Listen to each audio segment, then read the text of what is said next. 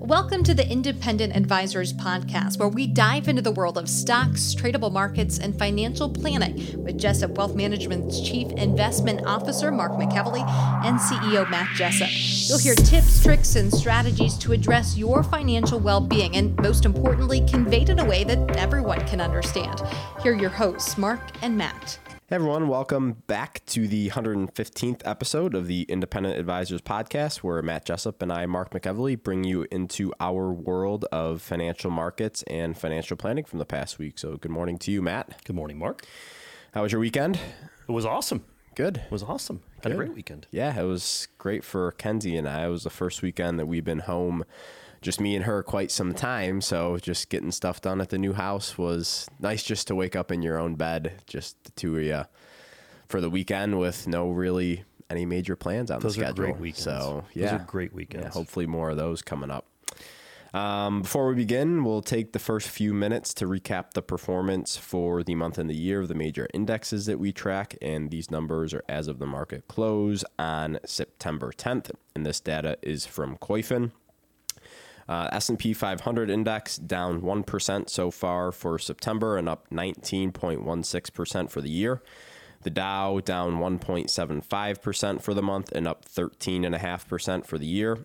The NASDAQ down 0.4% for the month and up 18.3% for the year.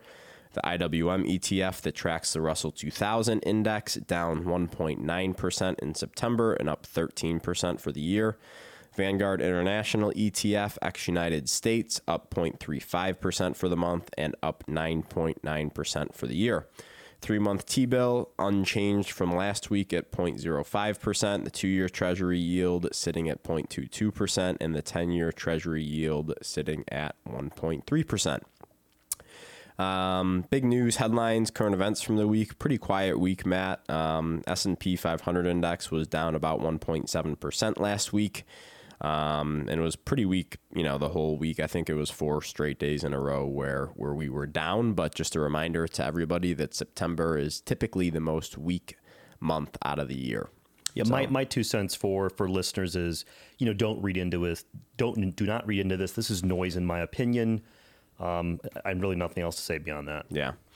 More noise update. There's a debt ceiling update. The federal government will likely run out of cash and could begin to miss payments on its obligations sometime between mid-October and mid-November. According to a new projection from the Bipartisan Policy Center, a Washington think tank, Congress is also trying to pass a spending budget by the end of September. If a new debt ceiling is not approved, we could see a partial government shutdown in Q4. Just a heads up, you're probably going to see this more in the news being talked about. But again, I think it's just more noise and people really shouldn't pay any attention to it when it comes to their investment portfolios. Exactly. I want to say the last time we had a government shutdown from point A to point B to when it closed and opened, the market was up. And not to say it's going to happen that way again, but just statistically speaking, it doesn't necessarily spell doom and gloom for the market. Right. Yeah. And could actually, if you're a long-term investor, be treated as a buying opportunity if we do get weakness. Yeah.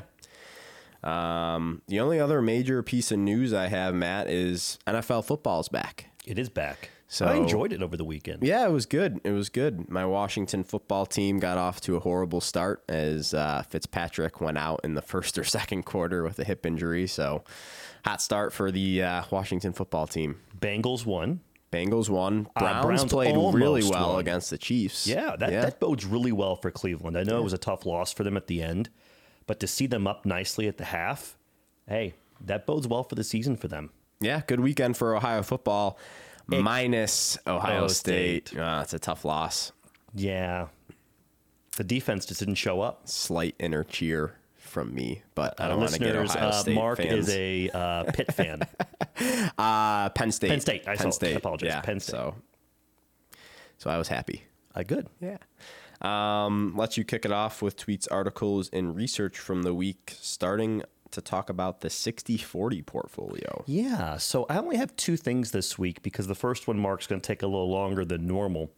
Before I begin, why don't you just take 60 seconds and explain what a 60 portfolio means. Yeah, so 60-40 portfolio historically has been 60% stock or equity exposure, 40% fixed income or bond exposure. And typically when you're benchmarking this, it's 60% into the S&P 500, 40% into the aggregate bond index, which is a combination of investment grade bonds and treasury bonds. Exactly. And so historically, this has been utilized, listeners, for people that want more of a moderate risk portfolio. There's different terms that they use, listeners. Growth and income's another term that they use. So this has been very popular for a couple of decades. And Mark, the reason I selected this is I saw this op-ed on September 2nd. It's from Michael Rosen. He's the Chief Investment Officer at Angles Investments and Angles Wealth. And I saw this on the CNBC website. So I'm going to spend about roughly 2 minutes or so reading this. And then I want you and me to have a little bit of a round table on this. Mm-hmm. Sound good, Mark? Yeah. So I'll start off. In the long run, inflation is investors' biggest threat. Inflation erodes the purchasing power of money. Even modest inflation at 3% annually halves the value of money in 24 years. So outpacing inflation is the primary goal for long-term investors. Beating inflation was not a problem over the past decade. Stocks soared 360% in the past 10 years, averaging more than 16% annualized return. No wonder valuations are near record levels. Bond yields, low to begin with, have fallen further over the decade. A 10-year Treasury yield is just over 1%. Muni bonds are less than 1%, he says. Outpacing inflation over the past decade was easy for investors, but the high valuations of stocks and the low yield on bonds means that the next decade will be much more challenging for investors to protect real after-inflation value of their investments. About 20 years ago, Treasuries rallied 31%, and the aggregate bond index rose 18%, as equities fell 49% during the internet bubble collapse. At the start of the pandemic last year, stocks dropped 34%, but Treasuries gained just 5%, while the aggregate index actually lost 3%. Yeah, and that's something that I want to talk about. You want to talk about now? Yeah, I just, I think, and especially if you look at like some liquid corporate bond ETFs, they fell like 10 or sometimes some of them even fell like 15% during COVID. So it's like, it begs the question, if it's becoming more, and if these fixed income investments are becoming more and more correlated to equities, what's the point in having them in the portfolio? That's the first question. And the second question is, what's the alternative? Is it, do you just have a year or 2 years worth of living expenses in cash? And you stay equities? And you stay equities, or you invest it in I bonds, or you just have it in treasuries? Like, what do you do? It's just it's a tough environment, because back in the day, fixed income was to provide, a fixed level of income, right? 4 to 6, sometimes even maybe 7% per year, but we're in a completely different environment right now. And it begs the question, why are we invested in fixed income if they're, if these fixed income investments are becoming more and more correlated to the stock market? And if that's the case, what are we to do as investors going forward? Yeah, I think it's a wonderful question. And here is the biggest issue I see with Wall Street when it comes to this question. A lot of major firms are unwilling to make the tough decision, and they stick with something called modern portfolio theory. Mm-hmm. And what that dictates is, no matter what, you profile an investor at a certain risk tolerance. And from that point, you allocate to certain areas of the market, whether you like them or not. And for me, I think it's a little bit of a CYA for these firms. That's why I really like to invest where you have the ability to overweight and underweight areas you like. Mm-hmm. I don't like the cookie cutter portfolios, and I think that it's going to get harder for those types of cookie cutter models to really perform well in the next decade. Right. Yeah. And I think you have to, and actually I'm going through this process with Nick, our head trader right now. and to look at and see different fixed income investments and see what the drawdown was in periods of stress for the market. So back in during COVID in March of 2020, obviously in 2009 in the tech bubble, and then the rough period, the Chinese, not crisis, but rough time that we had 15, 16 area. I want to see, which of these held up the best, because, right now we're in an environment where, the fixed income investments are protection of principal, or being able to use it to rebalance into stocks when stocks sell off, right? Exactly. So I don't want to invest in something that's, when the market's down 30, then this is also down 15 or 20. That just doesn't make any sense to me, because if that's the case, then why not have it all invested in equities? That's right. Right. So I think it's important that we're going through this to see, hey, this is actually a different asset class. It's going to provide some uncorrelated returns, because we don't want to have an asset class this is directly correlated to stocks when we're trying to have a portion of the portfolio that's somewhat protected or quote unquote safer. Right. Yeah. I mean, we could be going in a period of time where just equity levels within client portfolios are above quote unquote history levels. I mean, I just think that we're in an environment where, the risk reward in fixed income is just not there. No. And we highlighted that in previous podcasts. Remember, we had the one where we talked about the real return of high yield bonds. And when I went over that, that was insane. Right. Okay. Right. So high quality bonds provide little or no hedge when the stock market plunged because yields were so low. Yields are even lower today, so investors should expect bonds to offer less protection during a stock decline. Okay? High quality bonds earn less than inflation and offer little protection in that sell-off. Okay? Next, an investment portfolio of all equities is likely to outperform inflation over time, but that would be very volatile overall, subjecting the investors to risk of having to sell stocks to pay expenses at a moment when stocks have declined. And that's another thing that I've gotten questions on is, hey, Mark, should I get more aggressive?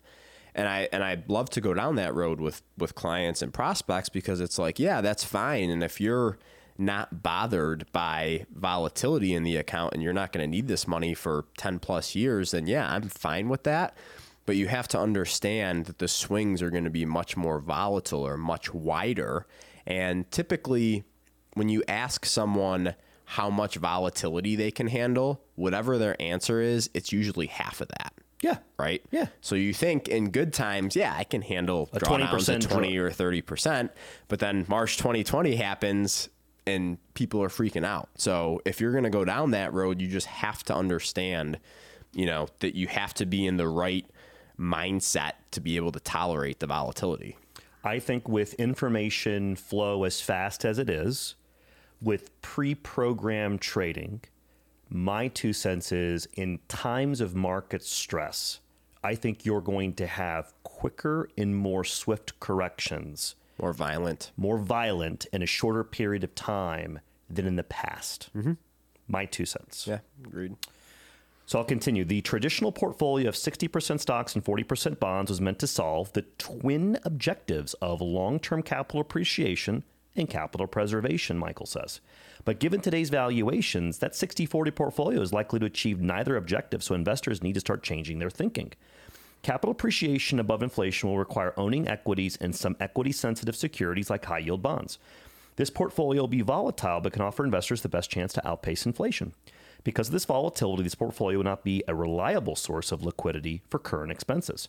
For that, investors should also hold a portfolio of cash and cash equivalents, such as very short-term, high-quality bonds. The yield be modest, below inflation, but the purpose of the portfolio is to meet current expenses.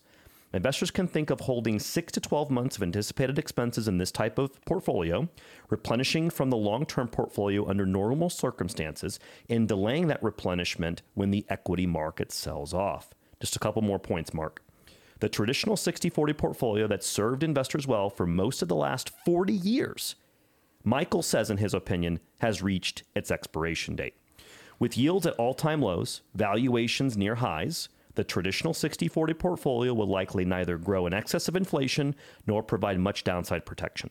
Investors should hold cash to meet current spending needs and embrace a more volatile portfolio for stocks to achieve real long-term growth. High-quality bonds, the middle ground between cash and stocks, have been squeezed out of their usefulness. Yeah. So it's just interesting. And I know, we talked about several things throughout this, so I don't think there's much more to add. But, I do think that, bonds are becoming more correlated to stocks. And for investors who want diversification, that's not a good thing. And, we as investment managers are going to have to, figure out how to handle this going forward, as this is going to be the new normal. Yeah. And managing the expectations and emotions of it, right? Because you're no longer getting 4, 5, 6, 7% on these fixed income instruments.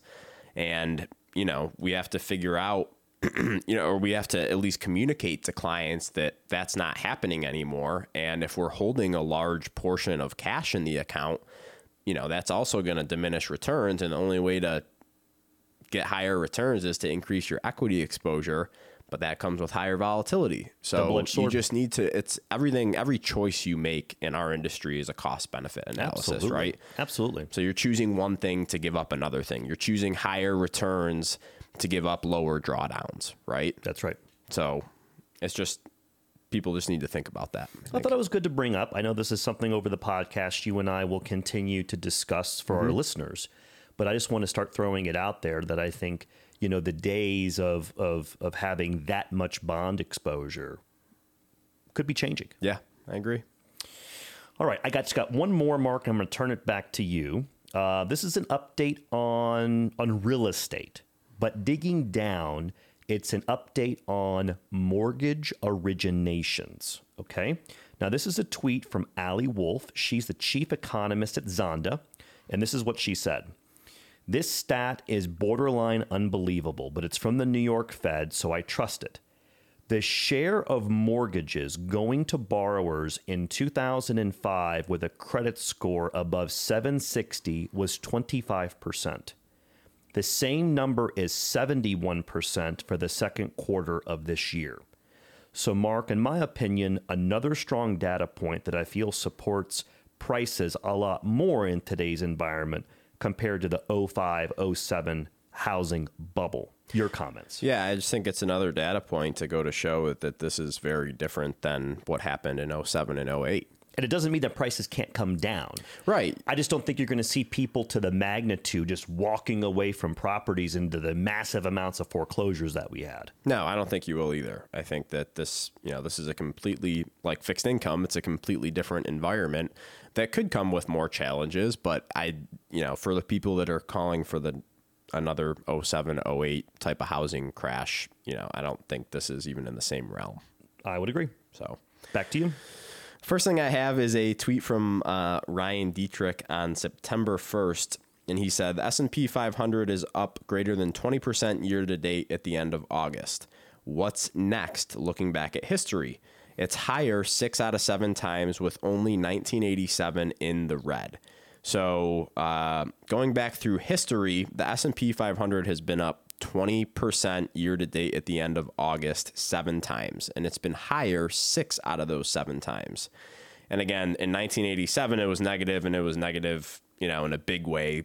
September through December was down 25%, right? But again, very small sample size, so I don't want anyone to take this and run with it, but pointing to history, just a data point, that's positive. That we've talked about. It doesn't mean just because we've had a really strong first half of the year doesn't mean we can't have a strong second half of the year as well. I thought about this driving into the office this morning in regards to how many large Wall Street firms are negative right now and calling for some sort of a sell-off. And Mark, when multiple firms are calling for the same thing, it usually doesn't happen. Yeah, and I think they almost have to be, right? I think if they were extremely bullish still, I think people would be like, I'm not trusting them because markets have to come back, because everyone's in that mindset that we've had such this 100% plus rally from the March 2020 lows that this can't continue higher. So I feel like they almost feel like they have to say that. Yeah, right? and I think they're also doing it to generate some trading activity. Yeah, agreed. Yep. Agreed. Yeah, there's a lot more going on behind the scenes than just what people think. So, Yep. Last thing I had was a quote I read on the chart report a couple weeks ago from Stan Weinstein. And the quote was, "I've always found that my most profitable judgments are made late at night or on weekends. This is no accident. It's a time when you can calmly decipher the chart's message." And I think this can be related to kind of everything in life where, especially in our industry, it doesn't do you any good to make big, important decisions during the trading day because there's a lot going on. There's a lot of news flow. But when you're by yourself at night or on the weekends, markets are closed, you can actually think clearly through decisions, take the emotion out of it, and you're better for that, I think. And I think that can apply to anything in life, whereas don't make a decision in the heat of the moment when there's craziness going on. Just wait until things are calm, you're by yourself, you can think clearly, and I think that goes a long way. I think this is a wonderful quote. I appreciate you sharing that. I just know, for example, with our practice, we're very methodical with our buy-sell decisions. They're not heated, emotional decisions in the middle of a trading day. So I would second this. That's a wonderful quote. Yeah, and just my own personal opinion, I can, on the weekends or at night when, it's just me and I'm not getting emails and, I can rip through hundreds of charts. I can read all my research that I want to read, and it's just easier to process, I guess. Listeners, for those of you who don't know Mark extremely well, this guy probably gets up at 6 or 6:30 on a Saturday morning, gets himself a cup of coffee, and pours through charts. I do. That's my morning routine when I'm home. When you're home. Yeah, when I'm home. So yeah, cup of Joe and my computer with some charts on it, and I'm happy camper for a couple hours. I love it. Moving on to the financial planning topic of the week. This one comes from an article on The Oblivious Investor on August 30th titled Roth Conversion Frequently Asked Questions. Okay. And before we dig into this, Matt, can you briefly explain what a Roth conversion is and why some people might consider a Roth conversion in the first place? Yes. So a Roth conversion is where you will pay a one-time upfront tax to move money from your pre-tax traditional IRA to a Roth IRA. That tax depends upon where your income is for that year, because anything you convert, listeners, will be added on top of that and considered ordinary income. There is no income limitation for this capability. In addition, you can do this at any age in life. And so the thought process behind it is you're able to take a one-time tax hit, and then from that point going forward, that money will continue to grow tax deferred and come out tax free. So, as advisors, we like to have a bunch of different buckets of money from a tax standpoint, right? So we want to have some tax deferred money because tax deferred money is taxable at ordinary income when it comes out in retirement, i.e. traditional IRA. Right. But when you're married, the standard deduction is around $25,000 now. So you can virtually take like $25,000 out of your pre-tax 401k or your pre-tax IRA, around $25,000, and have it be completely tax-free. And then we want to have, a bucket of Roth money because all that money is going to be completely tax-free. So as advisors, it just helps managing your tax liability in retirement, because who wants to pay a lot of taxes in retirement? Nobody, exactly. Right? So this is just not really a quick FAQ, but it goes into some detail on some really good aspects of a Roth conversion, because I think there's some confusion among, Roth contributions and Roth conversions. So Okay. we'll go through a couple of these here. First question is there an income limit for Roth conversions? No, there used to be a limit. Prior to 2010, you could not do a Roth conversion if your modified adjusted gross income exceeded $100,000, but there is no longer an income limit to do so. And people talk about this a lot because you're prohibited from making a Roth IRA contribution if your modified adjusted gross income is over a certain threshold. I think if you're married filing joint, it's around $205,000 or $210,000 of modified adjusted gross income where you can't make a Roth contribution, but you can make as much money as you want and still do a Roth conversion. Okay. Is there an income requirement for a Roth conversion? No.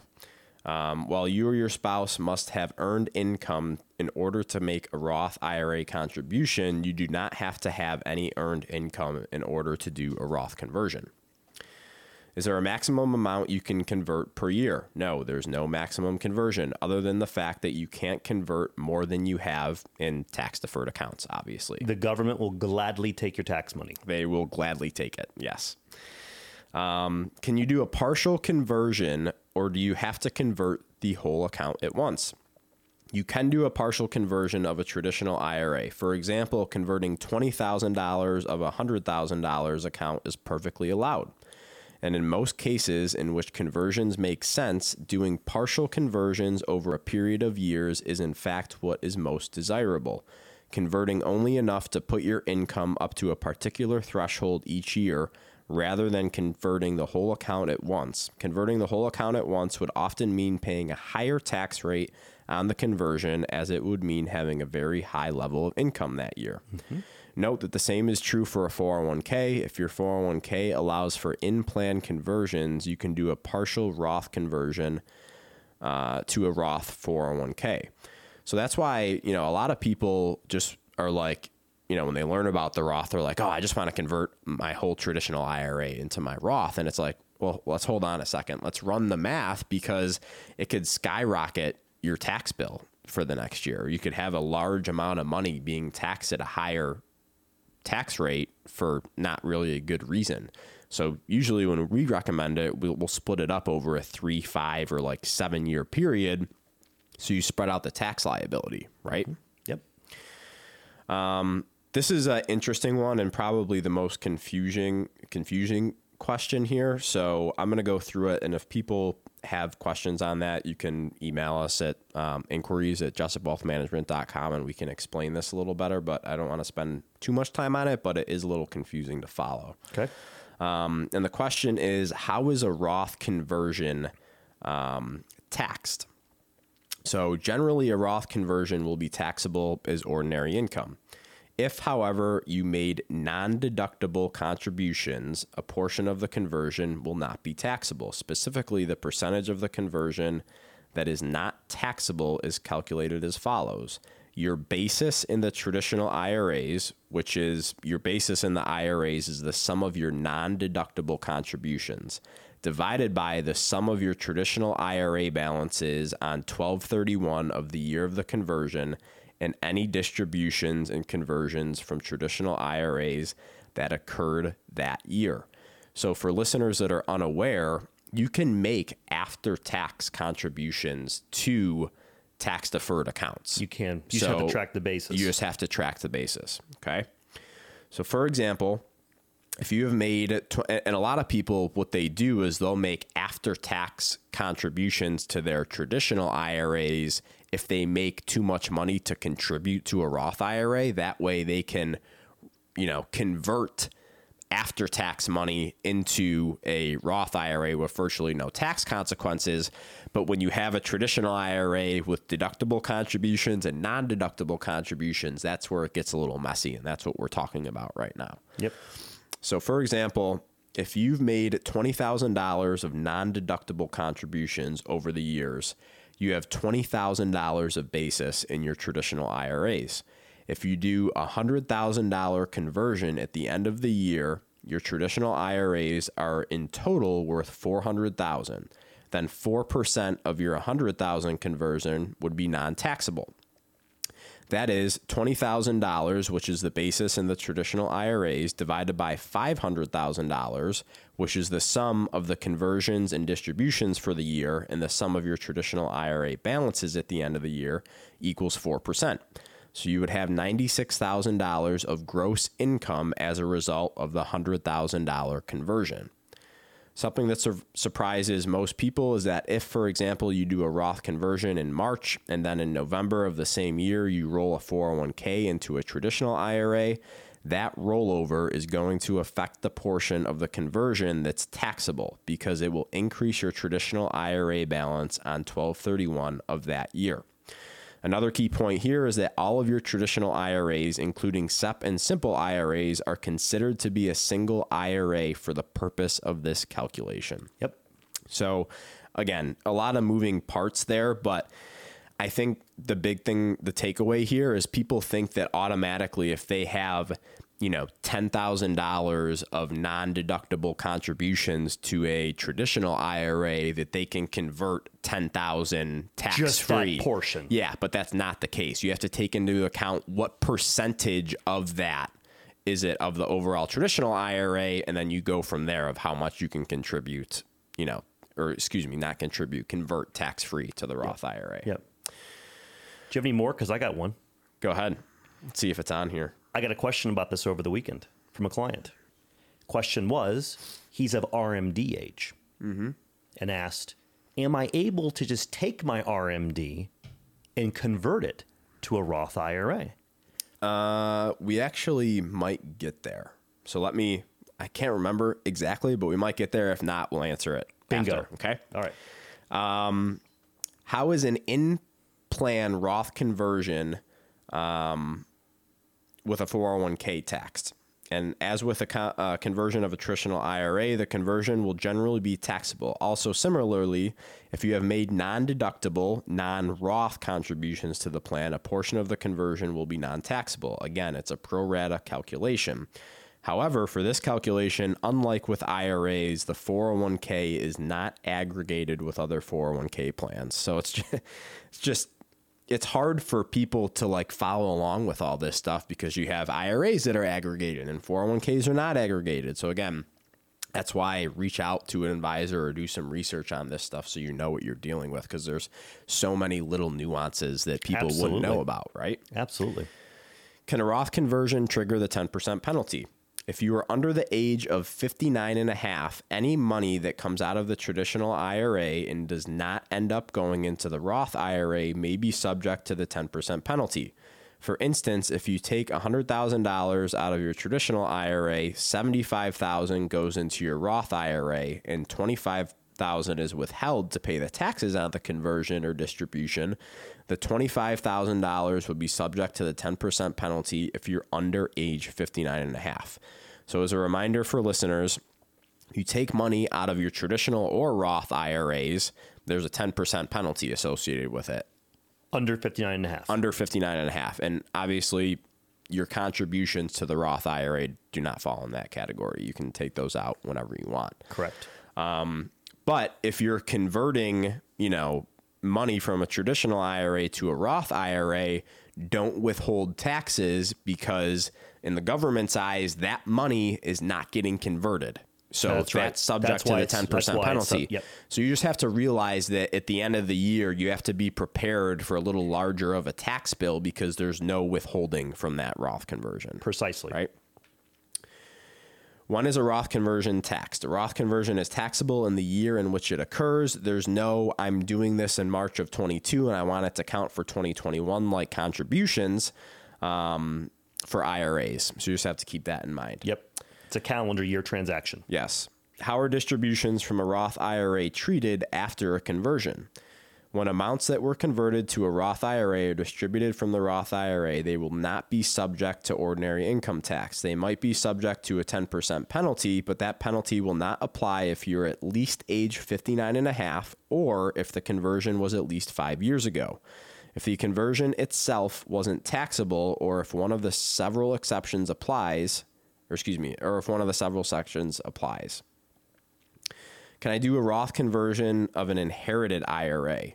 No, unless you inherit it from your spouse, in which case you're allowed to treat the account as your own, which allows you to do a conversion into your own Roth IRA. Yep. So just as a reminder, if you're the beneficiary of your spouse's IRA, your spouse passes away, you can take over and take ownership of that account as if it were your own. It goes into your sole name. Right, exactly. Assuming you're the primary beneficiary. But it's not the case for if you're the beneficiary for other people. So when you have an inherited IRA, you can't do Roth conversion. Yep. Okay. Can I recharacterize or undo a Roth conversion? No. As a result of the change made by the Tax Cuts and Jobs Acts of 2017, you can no longer recharacterize a Roth conversion. So prior to 2017, if you got into the next tax year and you were like, ooh, the Roth conversion negatively affected me, Put and me I got too high of a tax bracket. Yeah, you could go back and undo it for that year. But 2017 going forward, you can no longer do it. So if you do it, you got to make sure that you're running your calculations and it makes sense, because there's no going back at that point. And this is why we have a financial planning arm. Yes, exactly. Does a Roth conversion, so maybe this doesn't get at it, does a Roth conversion satisfy my RMD for the year? Oh, there we go. It kind of does, yeah. No, if you have to take a required minimum distribution in a given year, a Roth conversion does not count towards that RMD. So you can do more above it to convert. Yes. But you have to satisfy the RMD First. Correct. Yep. So I thought that was really good. I think there's a lot of hype about Roth IRAs and a lot of questions, and it's just confusing. You have all these rules about contributions, you have all these rules about conversions, and sometimes people don't even know what a Roth conversion is. The tax code is so complicated. Yeah, it is. It is. So, anything else before we leave it there for the week? Got about 2 weeks left in the third quarter. Again, September tends to be a little bit of a negative month statistically for the market. Mm-hmm. My 2 cents, don't read through the short-term noise. Yeah, agreed. Yeah, the best thing I could say. Yeah, don't read into it. Just don't get too involved in the news headlines. Yep. We'll be back next week with episode number 116. So thank you for tuning in this week, and we'll see y'all next week. Look forward to it.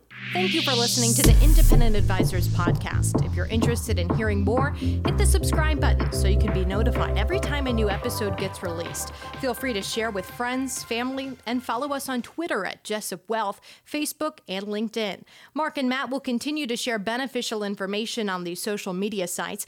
Also, check out the podcast tab on their website. That's www.jessupwealthmanagement.com. There you'll find links to every episode of The Independent Advisors. Have questions or topics you want to discuss on the show? Message us on Twitter, LinkedIn, or send an email with the words questions and topics in the subject line to inquiries@jessupwealthmanagement.com. We'll talk about it right here on the podcast. Certain sections of this commentary may contain forward-looking statements based on reasonable expectations, estimates, projections, and assumptions. Forward-looking statements are not guarantees of future performance and involve certain risks and uncertainties which are difficult to predict. All indices are unmanaged and are not available for direct investment by the public. Past performance is not indicative of future results. This podcast is provided for general informational purposes only and does not constitute either tax, legal, or financial advice.